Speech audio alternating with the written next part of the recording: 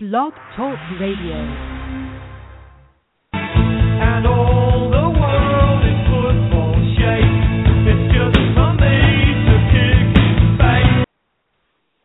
All right, welcome to the show. I'm Stephen Brandt. He's Keith Kokinda. This is the Yellow Card podcast brought to you by Global Scars. As you guys have been seeing on the Global Scars Twitter feed, I was picked as the I'm going to call me a celebrity, even though in my own mind I probably already am. Non-employee, the non-employee picker for Global Scars for the MLS, and for some reason I'm not losing that badly, even though I picked DC United 2-1 last game. Yeah, that was pretty close. Pretty close, yeah, but I don't think there's anything on the line for this. I mean, anyway, it was fun for them to reach out. I kind of pushed it. So, anyway, hopefully calling in pretty soon is former NASL coach and player Alan Hinton, and we'll probably poke him and ask him enough questions about Brian Clough because he played for him at Derby. So we'll figure when I that. talked to him, I said, hopefully I'll have time to get a good Cluffy story or two. He said, sure, whatever you want. So, yeah. Alan, I can't wait to hit him with the fact that this is not the first time he's heard my voice. This would be an interesting reaction anytime I tell him that story. Oh, it should be fun. And also, I'm also Ryan Sealock, the new father. He's not quite a newish father. His son, Jacobson Born, has been around for about a month and a half now, but Ryan's been wanting to come on for a couple of weeks, so he'll come in when he gets off of work in about a half hour, and we'll talk mostly MLS and all that, and hopefully Alan calls here and not Pete's phone, because that will. Yeah. We've had that happen on this. Yes, a couple times. Well, that happened once before, but that was because we had there was a technical follow-up in terms of getting the call through. One little news bit here to start with. Hope Solo, for those wondering, she appeared in court today in Kirkland, Washington. She pleaded not guilty to 2 counts of 4th-degree domestic violence assault charges that were from her arrest back in June. Her next court date will be January 6th. The trial will begin January 20th. This is coming from the Seattle Times, as well as KIRO TV, Channel 7, the CBS affiliate in Seattle. I want to make sure I give a shout-out to Alex Burnley up there in Seattle at KIRO. He's the morning show director up there. He gave me a few updates here and there and made sure I got the link to the story earlier. So that's where that stands. The one interesting thing I found in this, and I'm not a lawyer, so I don't claim to understand, but there was a motion that was granted there where the 2 alleged victims, Solo's half-sister and her nephew, will be deposed. They had, according to Solo's attorney, Tom Mabron, those 2 had previously refused to be interviewed with the court stenographer present. So this is going to be a little bit more formal interview in the form of a deposition that they will be undergoing as part of the trial. So that's where we stand on that one. So there was nothing in the story or any other story I find where there was any kind of comment from anybody connected with U.S. soccer. Now, speaking of which, our special guest has just arrived.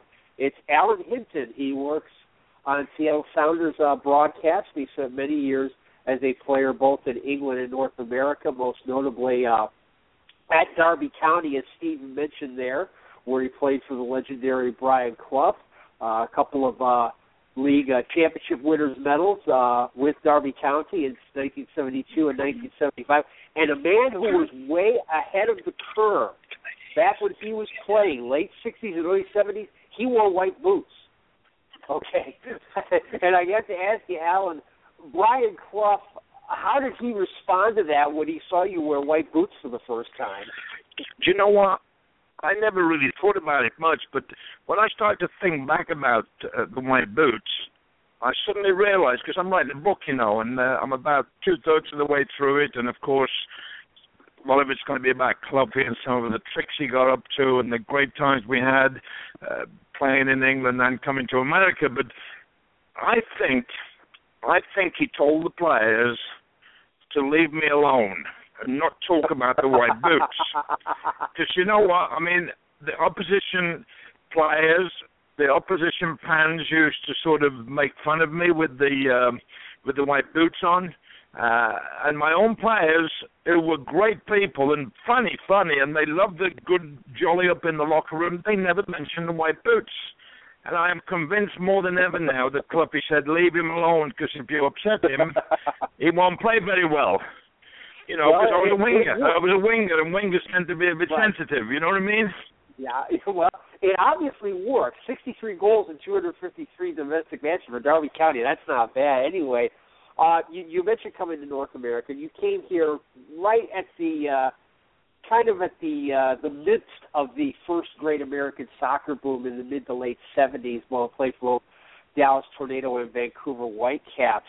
When you look back at the game when you first arrived compared to now, did you have any idea back then that it would come this far in this short a span of time? I was hoping so. I will tell you this: that in the first few years, and I did play for Dallas in '77, and being really honest with you, it was not difficult. You had fullbacks who the teams had to play two North Americans in the starting lineup, and most coaches tried to hide the fullbacks as Americans at right fullback. And, of course, I was the big, I was a left winger, so I had a lot of fun because these guys used to run in at you, and they didn't know how to stop and jockey you and slow you down. They just run it. So I'd just go, thank you very much.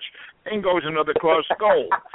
But, then I used to go back to England, and they used to say, what are you doing in America with those turkeys? They haven't got a clue on soccer.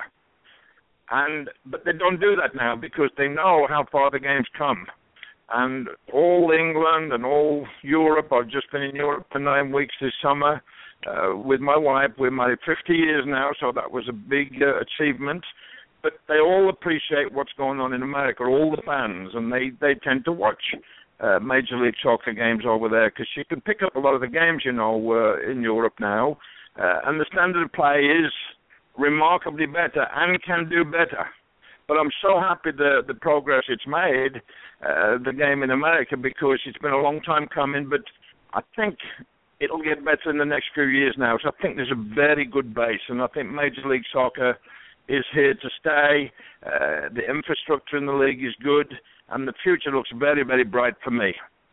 Yeah, and that echoes something we've heard a lot from other people we've had on the show, in particular Russ Goldman up in Boston, who hosts Cottage Talk, which is a podcast on Fulham FC, and he's talked about he has a lot of people who log in and listen to his show who are from England, and they have said there is a considerable amount of interest in MLS in England. So that and all these clubs that come over here for their preseason training, I think, speaks to that as well. There is Keith. There is that. I'm sure Alan's seen it. MLS UK. It's a site written about the MLS. I think it's based out of London, but there's a guy I know, Andrew Watson. I've had to try to have on from here. He's from Edinburgh, who's come over to was going to be the Chivas writer, but since they're no more, right? And I follow them on Twitter as well. That's what is it like when you go back over and say you've been with Seattle for so long? I mean, what is the cash in? Because I know in America we have a lot of love for the Cascadia teams. What do other people say when you say you're working with the Sounders? I mean, that's a fun environment up there. Well, it really is, and I think I've been in Seattle for 35 years now. And I've been involved with the game every year since I've been here. And frankly, there was times when you wanted to pack up and go back to England where there was real soccer. But it's been a lot of fun. And to see the way the crowds are now and to see the professionalism of the Sounders. I mean, the coach, Ziggy Smith, and his coaching staff, they're just wonderful people. And they're great with the fans. Ziggy runs good practices. They made huge changes this year, and I supported that. And they finished up with the best record in the league. So 45,000 average, sometimes touching as high as 65,000, means that all the work that was done yesteryear, don't forget the Sounders, the Portland Timbers, and the Vancouver Whitecaps all joined the North American Soccer League in 1974. So we've all three clubs had a 40-year celebration this year. So I think the past, keeping the names of the old, very, very popular teams from the past, has been a home run. But the Sounders also did something really magical. They got involved in a partnership with the Seattle Seahawks, who really are the darlings of Seattle. They sell out every NFL game, and the partnership with the Seahawks and the Sounders was absolutely brilliant because, A, we used their field, and secondly, every single member of the Seahawks staff was on board with the Sounders as well as the Seahawks, and that was a magical move by the general manager, Adrian Hanau, for the Sounders. So there's been a lot of great things happen here, but every time I go to a game, and sometimes I'll go with the great Jimmy Gabriel, who coached here, who played in Everton, and we'll look behind the goal, and we'll see the crowd, and we'll just go, oh, my goodness me, what's going on? It's marvelous.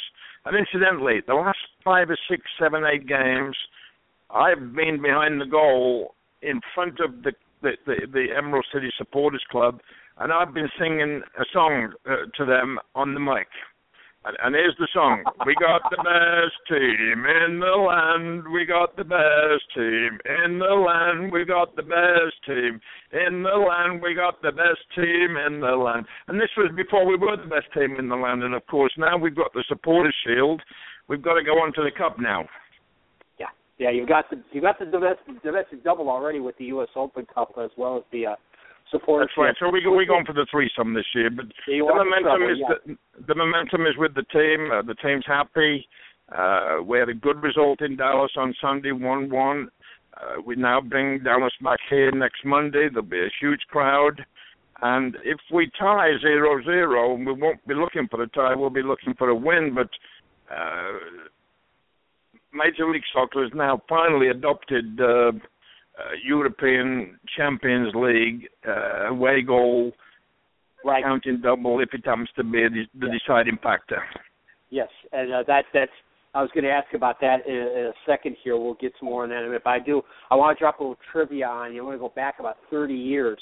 Your first season coaching indoors with the Tacoma Stars. You have heard my voice once before. You don't know it. You probably don't remember it, but you did about 30 years ago. Your first season with the Stars. First time you came to Cleveland to play the old Cleveland Force, I was the one singing the Star Spangled Banner that night before the game. You're kidding me? I'm not kidding you. If you sang the Star Spangled Banner for the Cleveland Force with the owner being as fussy as he was, you must have been good. Yes, you're right. He was fussy, but yes, I was good, if I may say so myself. So, that was a great franchise. That was a great franchise. It was. It was a wonderful franchise. It's a shame things ended the way they did. But getting back to the results of the playoffs, you mentioned the 1-1 draw in Dallas, and with the away goals rule being what it is, obviously the Sounders got to feel pretty good coming home. But also, you just mentioned about having a 0-0 draw would be good enough to get you through to the next round.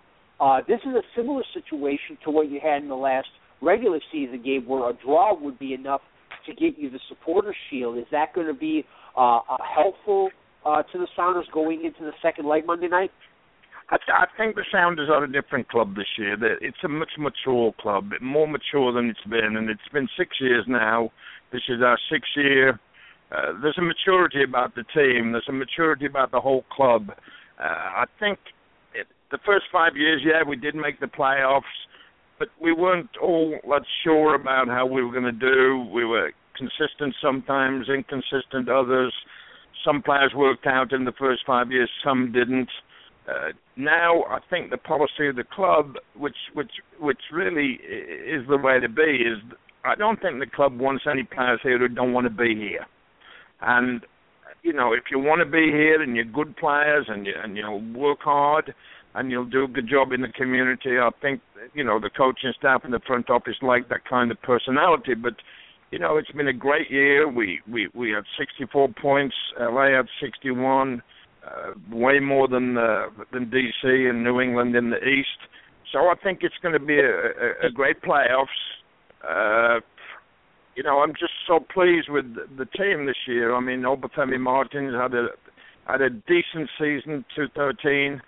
This year, right from training camp, and I was there in Tucson with the team, you could see he was a different man. He was, I had dinner with the team every night.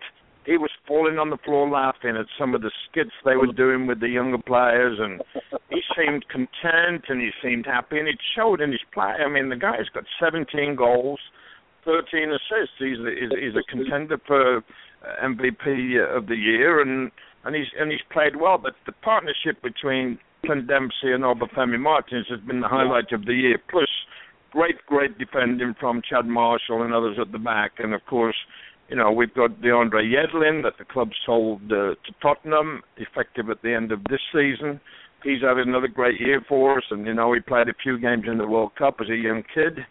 So I think, the club's doing really well. It's got a great academy. It's producing players, and there's more players coming through, because it's always been a great area for producing players, Seattle has. So I think the playoffs are very interesting, and I think there's a quiet confidence about the Sounders, but it's not easy.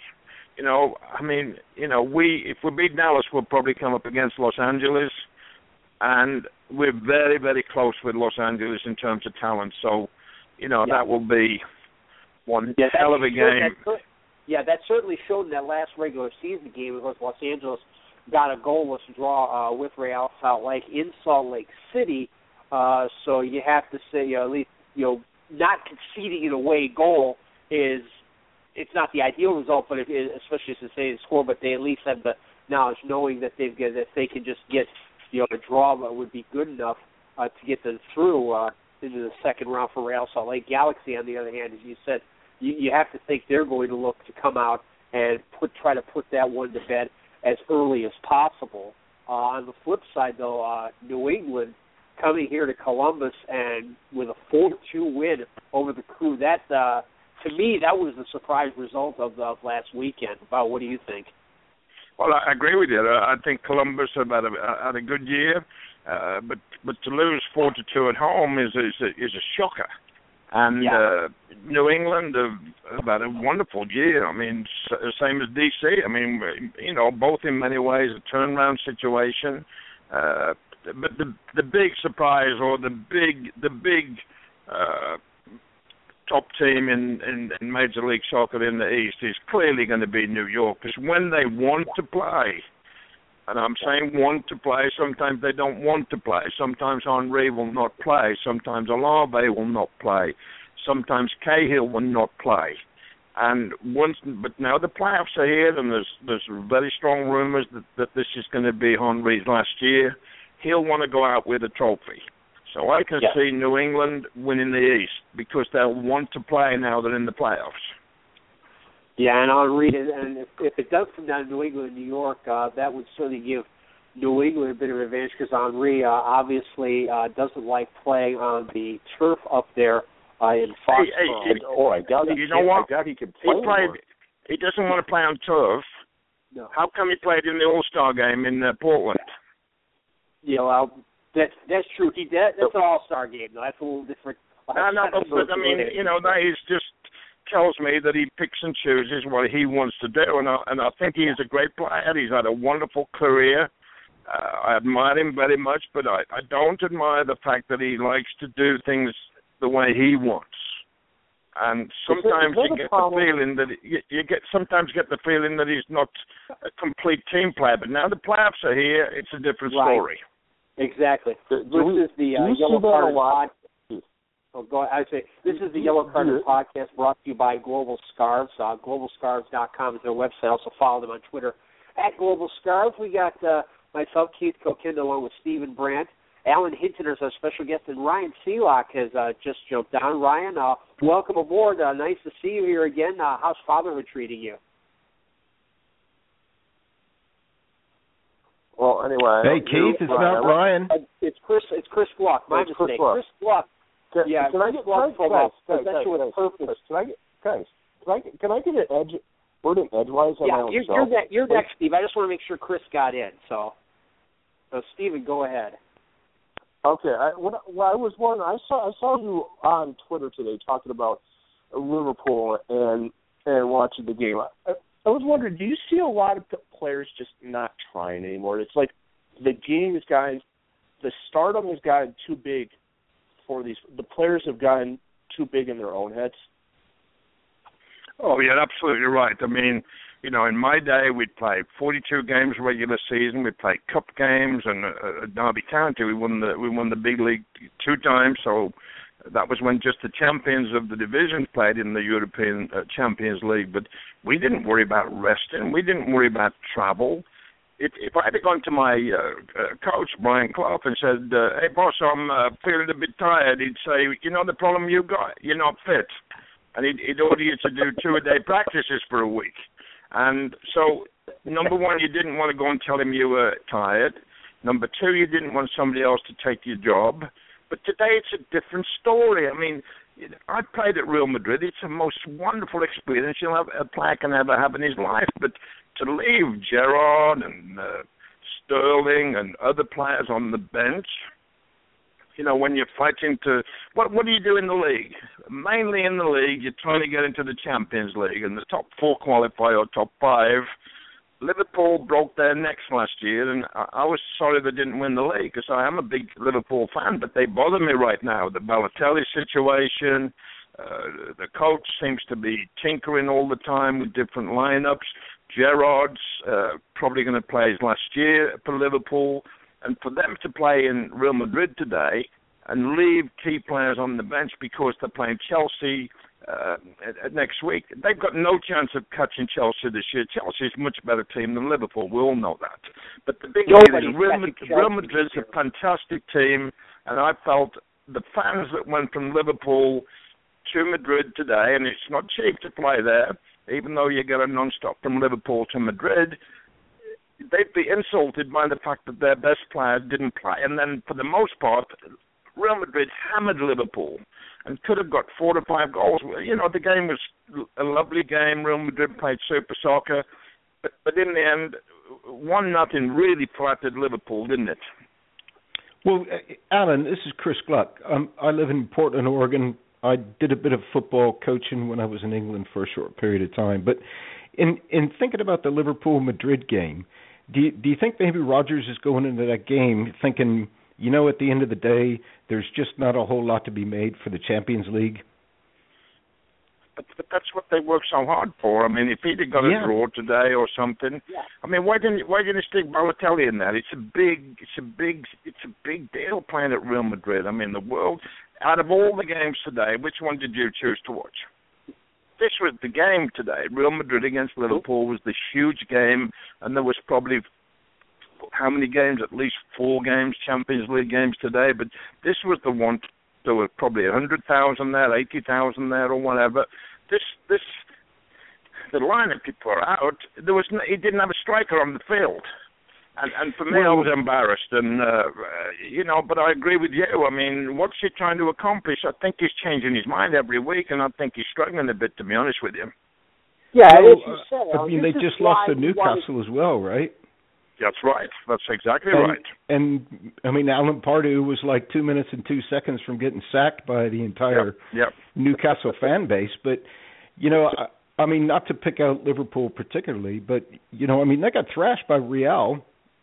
At the Cup. Absolutely. You know, absolutely.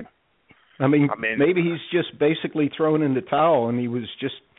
I mean, obviously nobody's going to do that. Will you answer me a question which bothers me? Because you follow me on Twitter, and I like to debate on Twitter. Because I'm 72. I'm well retired. I have a good life. But the big deal is, I study coaches, and I want them all to do well. Don't get me wrong, but there's always people who struggle. And I'm always playing the game of, okay, coach, what are you going to do now? And it drives me crazy. It drives me crazy when coaches continually keep bringing on a player who's got a bad reputation because their egos, I can sort him out, I'll get him to play for me. Well, I've got news for most of these coaches that bring on these trouble players. The leopard rarely changes the spots. And there's 2 ways they change the spots. One is tragedy in the family, or they get married. Generally speaking, they do not change. Balotelli could cost Brendan Rodgers his job. Well, you made the perfect point, Alan, though. You get into that top four because that's what you want. You want that Champions League spot. You want that chance to play at Real Madrid. That's the big deal. That's the payoff to getting into those top four spots. Because it's an honor just to walk onto that pitch against them, regardless of the result. So you're playing Real Madrid, arguably the best club in the world. What do you have to lose? Why are you holding back? I just can't fathom. You talk about Brian Clough there. I can't fathom Clough going into a situation like that and deliberately weakening his squad just because they beat us at home so badly. It doesn't make sense at all to me. And we've seen the same thing here in America with the U.S. Open Cup too. I agree with that as well. For me, most of the teams today, they go in 2-3 days before the game, and they still complain about being tired. Every player is wired up. Every practice, every game, how far you run, how fast your heart was going, how many passes you completed, incomplete or not. And I think they're taking it too far. I mean, I'm reasonably close with the coach of the Sounders, Ziggy Smith, and all I say to Ziggy is, what about your eyes and what about your gut? Isn't that really where you pick the team from? Like the left back, you might say, he's my guy. He didn't play particularly well tonight. His numbers didn't look too good, but he's still my guy because I know what's inside of him. You know what I mean? And for me, that's what it's all about. But everybody today seems to make excuses like we've had too many games. We've had 4 games in 12 days and all that kind of stuff. Well, I got news for you. We used to have 4 games in 12 days on very, very muddy fields, and we rarely got injured. Yeah, what you were playing on in many cases definitely was not what you saw, what you see today. Even some of the second-tier clubs in England and the rest of Europe, it's certainly a lot better playing conditions than what you saw back in your day. I'm sure I've seen videos from the matches in the late '60s, early '70s, that on the field it was a brown field. It was mud with patches of grass here and there. Hey, Brian Clough, I'll tell you a story. When we played at Benfica in the quarterfinals of the Champions League 1972, we played Benfica and with Eusebio and some very good players. The field was quite dry. So about 4 o'clock in the afternoon, Brian Clough instructed the groundsman, Bob Smith, close the doors, put on the hose pipes on the field. And by about 6 o'clock, the field was flooded, and Cloughy was thrilled because he knew we liked to play in the mud. I think guess what happened for the next hour? It rained like crazy. There was a thunderstorm. It rained like crazy. How on earth the referee let that game go, I don't know. Check it out. It's on YouTube. Benfica against Derby, and we beat them 3-0. But I'll tell you what, how on earth the ref allowed the game to go on? But the problem was, it was a beautiful afternoon, and he decided to saturate the field, and they're the kind of tricks that people could get away with in those days. But these fields today are pristine. They're flat. They're like billiard tables. They really are spectacular. I mean, really. It sounds like Crash Davis in the movie Bull Durham. I can get us the rain out. That's great. I was hoping we'd get a couple of good Cluffy stories in. Speaking of which, you went into managing after you were done playing. How much of an influence on the way you coach and the way you see coaches today was influenced by Brian Clough? Well, I was very much influenced by him because a lot of little tricks he used to pull, like, for instance, he didn't overtrain us, and he used to say, we're not leaving all of our energy on the practice field. And sometimes, if we were having a good run in about September, October, he'd say, okay, guys, see you on Wednesday after the game on Saturday, and we'd say, now, boss, let's come in on Monday or Tuesday. Listen, you'll thank me in March when you've got all this energy and the other teams are tired, and we'll win the league. And we did. And around about March time, he'd say, see, all those days I gave you off, he said, it's paying off now. And then the other thing you would do at the end of the season, Derby County players, all expenses paid for by the club. We used to go to Mallorca for 10 days, no wives, just the players, and we'd have a few drinks and have fun and on the beach and everything. And if we lost a game in February, he'd come in and he'd say, "Hey guys, let's face it, I can't go to the chairman and ask him for the money for Mallorca if you don't keep winning." And then the senior players who probably enjoyed going to Mallorca better than the younger players, we'd grab hold of the young players and say, "Look, we want to go to Mallorca." So we'd have a team meeting amongst ourselves and we'd start winning, and then we'd go to Mallorca, which we all had a great time. But he played all those kind of tricks. And then we used to play against Arsenal, and that's on YouTube. Arsenal, Derby County 5, Derby County nothing. And Peter Taylor, the assistant coach, who was quite marvellous, he was a good partner with Brian Clough. He used to wait in the corridor for Bob Wilson, the Arsenal goalkeeper, and he'd say, "Hello, Bob, how are you?" He said, "I just want you to know, Bob, Alan Hinton's playing today." Because they used to cross all these balls, and he just wanted to remind him to put it in his head that my crosses would drive him crazy, and they did. Well, Peter Taylor was a goalkeeper too, right? That's exactly right. Yeah, Peter Taylor was. He would know have you seen the movie Damned United? I have seen it, yes. And I realized. Yeah, many times. That's amazing, but the last scene is not true. No, well, there were a lot. The last scene when Clough got on his knees to Taylor. Yeah. No way. No way would he have done that. Yeah. But in the end. At the end of that movie, they should do a follow-up, because they went to Forest and they cleaned up there, didn't they? Right. Well, they did do a little vignette showing the footsteps of Brian Clough, the real Brian Clough, showing how he went to Forest, won the European Cup twice. And the one thing, and I'm glad you mentioned it, because the one thing, first of all, Ryan Sealock, new dad, is finally here. Ryan, welcome aboard. We've got Alan Hinton as our special guest tonight. Hey. Can I ask a question on my show, guys? I am the one that's the host here, so can I? Yes. Can I please butt in here after we're done? I was wondering, Alan. I was wondering with this. There's the thought of the popular media thought of what Brian Clough is, and there's what you see. How off are we on who Brian Clough really was? You mean how he really was as a person? How he's viewed in the how is he how fans view him and how you view him? How far off are the fans from who Brian Clough really was? Well, I think over the years, even the people who didn't like him, because you got to understand we were deep in the Midlands, in the middle of England, and there was many clubs: Wolves, Forest, Birmingham, Villa, Stoke.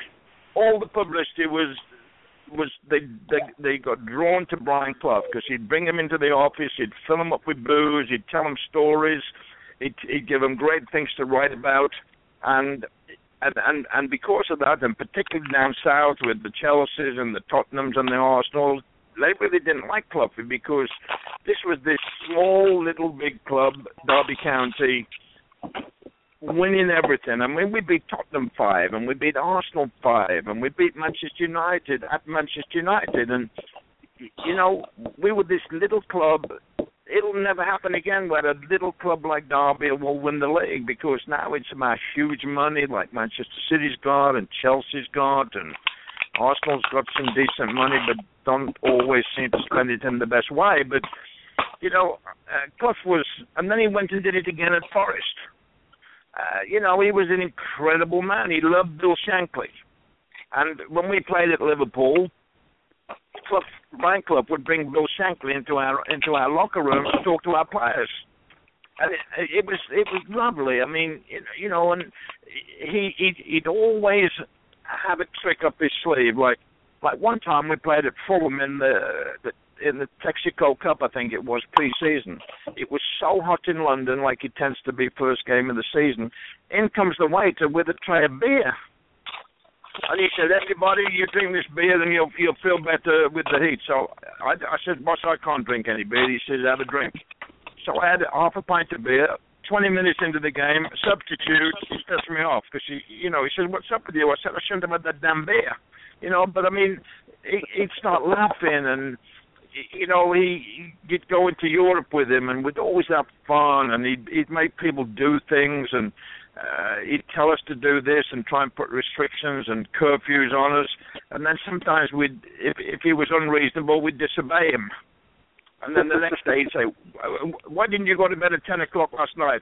And we'd say, "Boss, come on, boss. It's too early. We don't play for a week." And he'd start laughing, but because he was always trying to push us harder and harder. But he was the complete boss. His motivational speeches before the games, his ability to go on the television and sell Derby County Football Club was immense. And tactically, a lot of the people thought he didn't know what he was doing, but he was way ahead of the game. He didn't like the English FA coaching scheme, and I'm not surprised because look how that's turned out very badly. We were in Egypt one time playing a game on behalf of the English Football Association, and Alan Wade was with us as the representative of the FA, and he was reading his coaching book around the pool. And our players, we were there just to have fun, and we were having a few beers, and then one of the players went to Alan Wade and said, "Hey, Alan, why don't you throw that coaching book in the pool, come to Derby for a couple of weeks, and we'll teach you how to win some games." And that's the way we were. We were larger than life. We knew how to win. We knew how to prepare. We knew how to have fun. And that's what it's all about. It's not all about X's and O's and watching videos. It's all about building a team that all want to be on the same page, a good left back, a good right back, a good centre mid, a good striker, a good goalkeeper, understanding what it's all about. And that's what Clough was the best at. And he knew when to sign a player. He always looked for a player who was not happy at the club that he was with, and then he'd sign him because he knew he could turn him into a top player. He did that with me, and he did it with many others, but he was a genius, no question about it. So, hey, Alan, this is... Chris, I got a question for you on Balotelli. Now, what you've just... I've seen Damn United, and I actually got to see Clough coach Forest when I was in England for about 10 years, but... Brendan Rodgers picked up Balotelli. Do you think that was the potential for Brendan Rodgers to try to pull a Brian Clough, Peter Taylor? Because Balotelli doesn't fit the scheme that Suarez fit. He was more of a finesse striker, and then Balotelli's got a reputation. And, sometimes he's on, sometimes he's not. Do you kind of think maybe that might have been Rodgers' way of looking to emulate Cloughie a bit?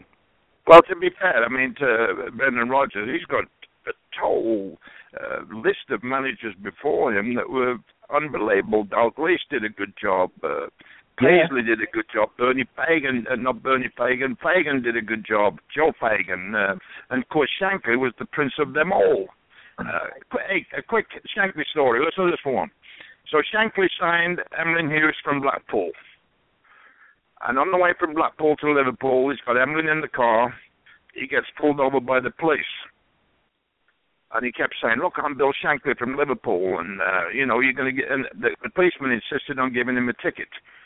So when he realized he couldn't get off with the ticket, he said to the policeman, "Come with me, I want to introduce you to somebody." He said, "I want you to meet Emlyn Hughes. He's the next captain of England." And I guess what? He was. But that's Shankly non-stop motivation, getting people happy. And, Brendan Rodgers at Liverpool, everybody's trying to build him into the same type of coach, successful, that the others have been there. And, Houllier was there. He did a good job. Benitez did a good job. But the bottom line is that he needs to put 3, 4, 5 years together where he's winning something. Dalglish won the cup, but he got fired. Now, he seems, I don't know Brendan Rodgers, but he seems to have a really big ego. I think there was a piece on Fox where they went into his house, and you go in the front door, there's a huge portrait of himself. Hey, I got a nice house, but I don't have a huge portrait of me in the house, do you? And apparently he's had his teeth done as well, and he's always got his hair all nice, and Has he got his hubcaps in the front porch? I don't know what he's got, but I mean, I love Liverpool Football Club, and I love the fact that they sing "You'll Never Walk Alone" at the beginning of the game. It makes me cry when I watch it here in Seattle, and it's just a wonderful football club. But I'm not sure in the Balotelli deal. I think his ego thought I can handle him. Yeah, agreed. I'm not sure he can be handled. I mean, you know what Clifford would have said to Balotelli? Hey, big shot. Get on the field in Real Madrid and, just see if you can play or not. Big shot. That's what he would do. He'd call him a big shot. And he'd bully him into playing. But the problem today, if you said that to a player that Balotelli's standing today, who's got a lot of money in the bank, because they get paid a fortune today, he'd go running to his agent. And then his agent would get on the phone to the chairman and probably say, the manager's not treating my player very well. And it's a different world. I mean, it's a different world. I mean, Cliffy didn't have to deal with agents. Cliffy dealt one-on-one with the players. And Cliffy made some horrendous errors, but he made a lot of great signings. I mean, to do a great job at Forest and Derby is incredible. Sure. Brendan Rodgers. Hey, we all love Liverpool Football Club, but we want Brendan Rodgers to do a good job. But he seems to be struggling right now, to be honest with you. Yeah, agreed. Brian Clough, one of only 4 managers to win the top flight in English football with 2 different clubs, and to do with, as you said, Alan, those 2 small Midlands provincial clubs, Derby County and Nottingham Forest, which is inconceivable today. It makes it even more remarkable. You mentioned at the end of Day United, the little vignettes they showed, and one of the things that came up at the very end was many people think Brian Clough is the greatest manager the England national team never had. Should the FA have given him a chance to be the England manager? Absolutely. And, they're doing the same thing now. I mean, having said that, I have a West Ham friend here, a West Ham fan who lives quite near to where I live in Seattle, and he thinks Sam Allardyce would be the best England manager, and he may be right. But Sam doesn't have the right kind of accent. Sam's got a Dudley West Midlands accent. That's quite near to where I'm from. But I mean, Cluffy went for the interview for the job, and you know what they did, don't you? They gave him the youth job. Yeah. When they came back, they got the youth job, which was passing him off so he wouldn't lose his temper. So they actually ran the England youth team for a couple of games. And Godfrey Ingram, bless him, he played for me in Tacoma. Lovely young man, Godfrey. He told me, he said, Cluffy was the manager of the youth team, he said, and he came up to me and he said, hey, young man, what position do you play? And Godfrey said, I'm a striker. And Cluffy said, hey, I'll tell you where you're going to play, so you leave that to me, son. You know what I mean? and Peter Taylor said, Peter Taylor never wore a tracksuit in his life.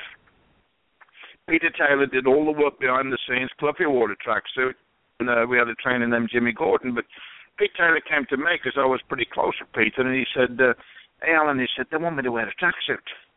They want me to wear a tracksuit as assistant manager of the youth team. He said, I ain't wearing a tracksuit.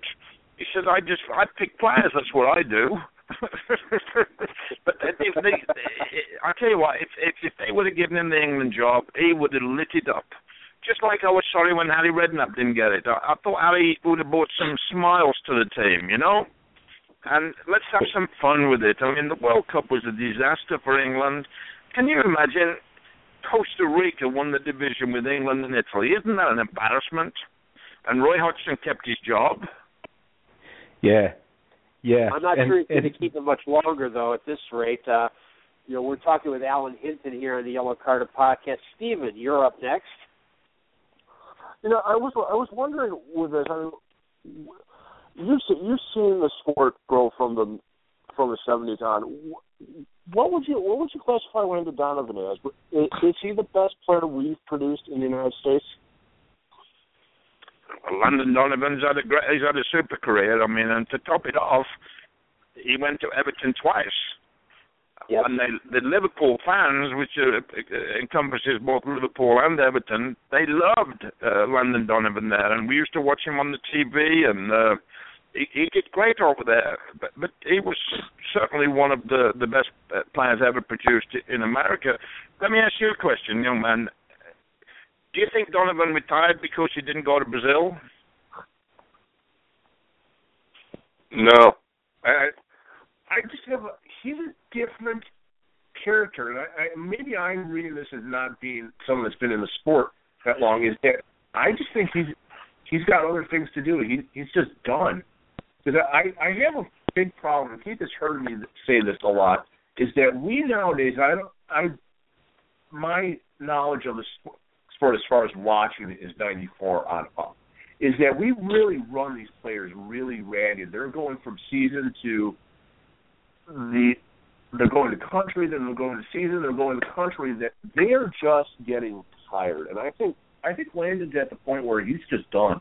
He's like, I'm young, I can move on, and I've got another life. And hopefully we. But what would you think he's going to do now? Well, Alan, this is Chris. I actually interviewed Landon at the All-Star game, and I asked him that specific question. And his response, because I loaded it up with, do you think you might follow in the shoes of Bruce Arena? And his first response back was no. And it had to do with, I think he's tired of what goes in with the emotion, the mentality of having to play at the highest level here in the United States, and then not having that opportunity to play on the World Cup. And I think there's a personality clash there between him and Klinsmann. But I know that one time Klinsmann was really annoyed with Landon. Apparently, Landon wanted a room to himself on the road. That doesn't happen. Yeah, well, Klinsmann is a very direct kind of guy anyhow, and I don't think Landon's like that. But I mean, he made it a point to say, no, Bruce, lives football. He lives football during the day and during the night. I can't see myself doing that. What I can see myself doing is working with youth soccer and being at the grassroots of the sport. So there's no question he still has great passion for it. But I think the passion that you need, that high level of mentality that you need to have to compete at the highest level, either here or if you translate it to try to play for Everton again, which he probably couldn't anyhow. But I think he's past that point. Well, my take is, and do you remember the quote Bruce Arena made when they didn't pick him in the 22? Bruce said, if there's 22 players in America better than Landon Donovan, we'll win the World Cup. I thought that was a brilliant quote. And to be honest with you, I like Klinsmann. He was clearly a world-class player. I was a good player. I was not world-class. He was world-class in every way, and we all loved him as a player. He was a striker for many top European teams, Bayern, Inter Milan, Tottenham. Wonderful, wonderful player. Germany.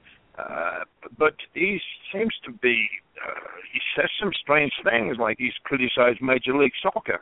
Well, I've been to the Sounders practices. I've seen Barcelona practice. I've seen Celtic practice. I've seen Chelsea practice. I've seen Manchester United practice. The practices Ziggy Smith puts on at the Sounders are equal. So if a player's good enough, and he'll certainly have a chance to get in the first team sooner in Seattle than he will at Manchester United or these German clubs that Klinsmann seems to favour. But look at DeAndre Yedlin. Yeah, exactly. He was given his chance early by Ziggy Smith, and now that he's going to Tottenham. Now, I'm a big believer in players coming back, but in this instance, with the 21-year-old kid, I support him going to Tottenham. He'll have a chance to play. Hopefully he'll practice with the first team every day and not get pushed over with the reserve. Sometimes that happens, so I hope that doesn't. But in the end, if he goes over there, he'll make some money for himself. And then if he doesn't make it over there, at least he'll say, I had the chance. And then he'll come back. But you know, it's time now for some of these players to come back here. This is a good league now. Look, next year there's going to be 20 teams, no Chivas, which means the average attendances for the league will go up. You got New York City, Lampard and David Beard, and who else they'll sign? I'm sure they'll sign other star players. You've got Kaká going to Orlando.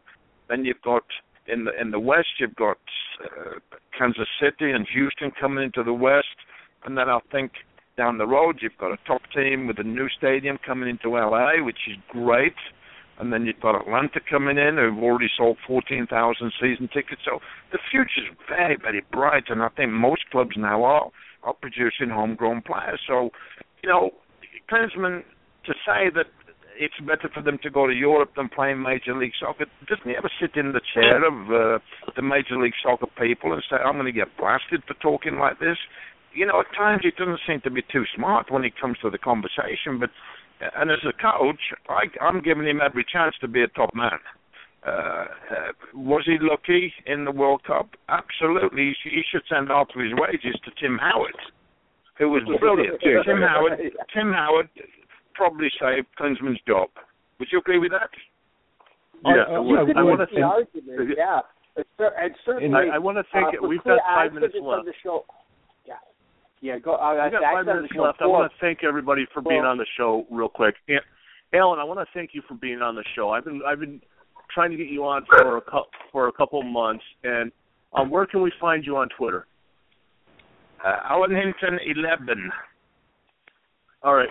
I want to thank you for being on the show.